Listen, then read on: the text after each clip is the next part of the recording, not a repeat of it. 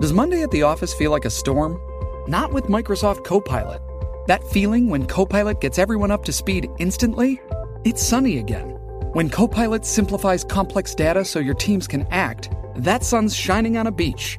And when Copilot uncovers hidden insights, you're on that beach with your people, and you find buried treasure. That's Microsoft Copilot. Learn more at Microsoft.com/AI for all. Spin your passion into a business with Shopify and break sales records with the world's best converting checkout. Let's hear that one more time. The world's best converting checkout. Shopify's legendary checkout makes it easier for customers to shop on your website, across social media, and everywhere in between.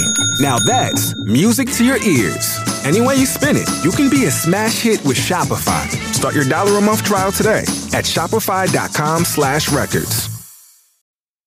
The Dunwich Horror by H.P. Lovecraft.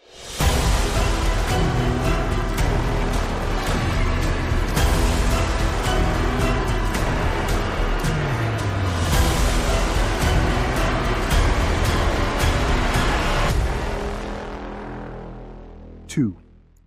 It was in the township of Dunwich, in a large and partly inhabited farmhouse set against a hillside 4 miles from the village and 1.5 miles from any other dwelling, that Wilbur Whately was born at 5 a.m. on Sunday, the 2nd of February, 1913. This date was recalled because it was Candlemas, which people in Dunwich curiously observe under another name, and because the noises in the hills had sounded and all the dogs of the countryside had barked persistently throughout the night before. Less worthy of notice was the fact that the mother was one of the decadent Whateleys, a somewhat deformed, unattractive albino woman of 35, living with an aged and half-insane father about whom the most frightful tales of wizardry had been whispered in his youth. Lavinia Whately had no known husband, but according to the custom of the region, made no attempt to disavow the child, concerning the other side of whose ancestry the country folk might, and did, speculate as widely as they chose. On the contrary, she seemed strangely proud of the dark, goatish-looking infant who formed such a contrast to her own sickly and pink-eyed albinism, and was heard to mutter many curious prophecies about its unusual powers and tremendous future.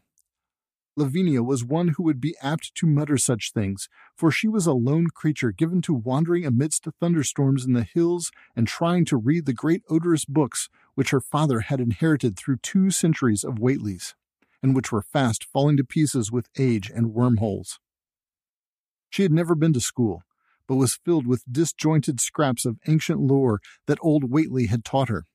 The remote farmhouse had always been feared because of old Whately's reputation for black magic, and the unexplained death by violence of Mrs. Whately when Lavinia was 12 years old had not helped to make the place popular. Isolated among strange influences, Lavinia was fond of wild and grandiose daydreams and singular occupations, nor was her leisure much taken up by household cares in a home from which all standards of order and cleanliness had long since disappeared.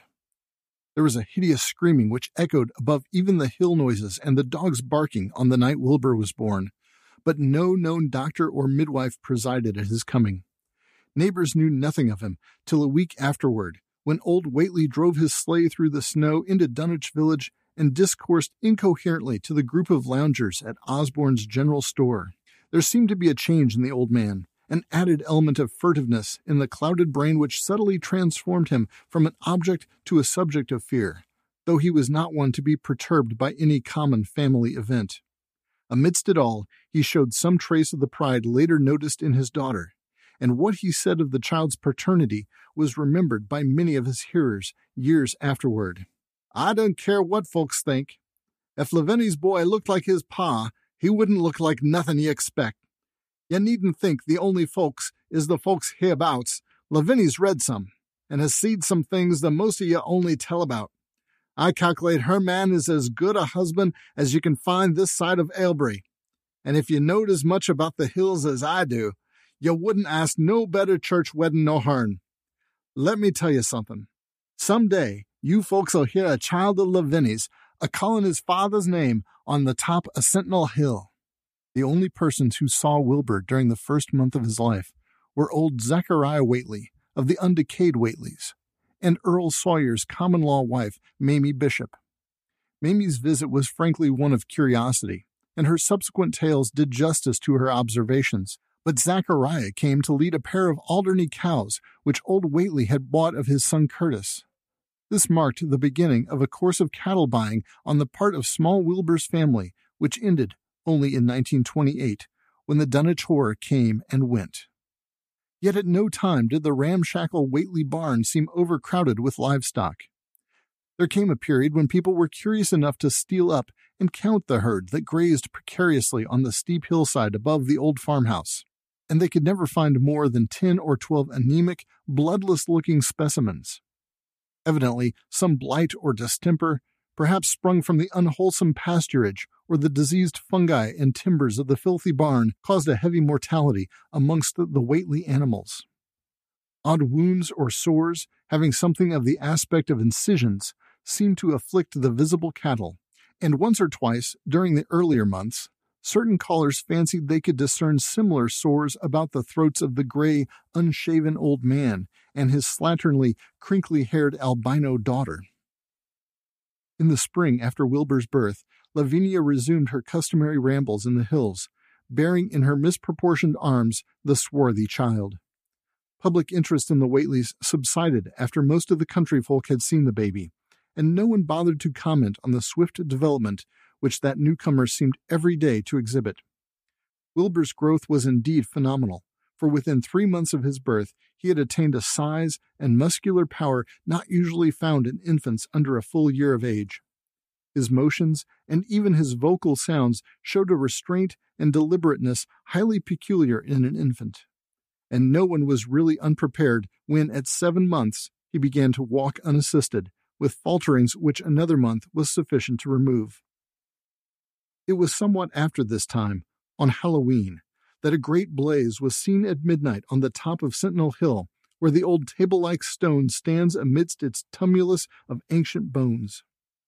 Considerable talk was started when Silas Bishop, of the Undecayed Bishops, mentioned having seen the boy running sturdily up that hill ahead of his mother about an hour before the blaze was remarked. Silas was rounding up a stray heifer, but he nearly forgot his mission when he fleetingly spied the 2 figures in the dim light of his lantern. They darted almost noiselessly through the underbrush, and the astonished watcher seemed to think they were entirely unclothed. Afterward, he could not be sure about the boy, who may have had some kind of a fringed belt and a pair of dark trunks or trousers on. Wilbur was never subsequently seen alive and conscious without complete and tightly buttoned attire, the disarrangement or threatened disarrangement of which always seemed to fill him with anger and alarm.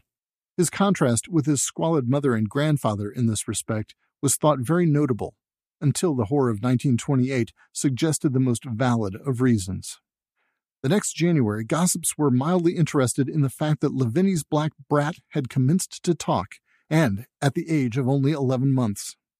His speech was somewhat remarkable both because of its difference from the ordinary accents of the region and because it displayed a freedom from infantile lisping of which many children of 3 or 4 might well be proud. The boy was not talkative, yet when he spoke he seemed to reflect some elusive element wholly unpossessed by Dunwich and its denizens. The strangeness did not reside in what he said, or even the simple idioms he used, but seemed vaguely linked with his intonation, or with the internal organs that produced the spoken sounds. His facial aspect, too, was remarkable for its maturity, for though he shared his mother's and grandfather's chinlessness, his firm and precociously shaped nose united with the expression of his large, dark, almost Latin eyes to give him an air of quasi-adulthood and well-nigh preternatural intelligence.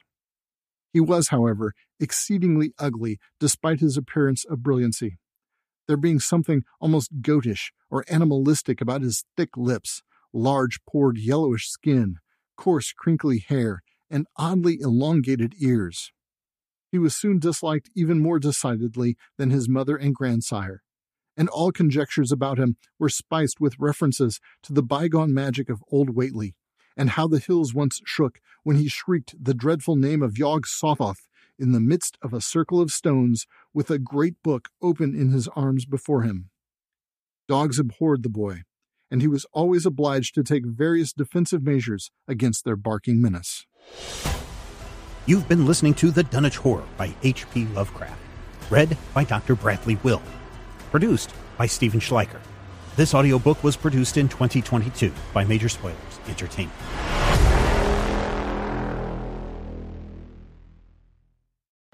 Join us today during the Jeep Celebration event. Right now, get 20% below MSRP for an average of $15,178 under MSRP on the purchase of a 2023 Jeep Grand Cherokee Overland 4xE or Summit 4xE.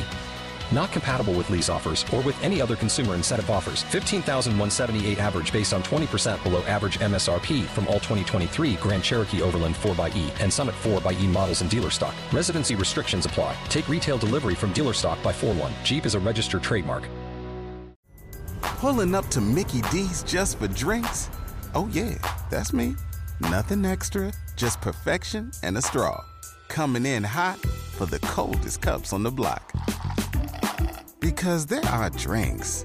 Then there are drinks from McDonald's. Mix things up with any size lemonade or sweet tea for $1.49. Perfect with our classic fries. Price and participation may vary. Cannot be combined with any other offer. Ba-da-ba-ba-ba.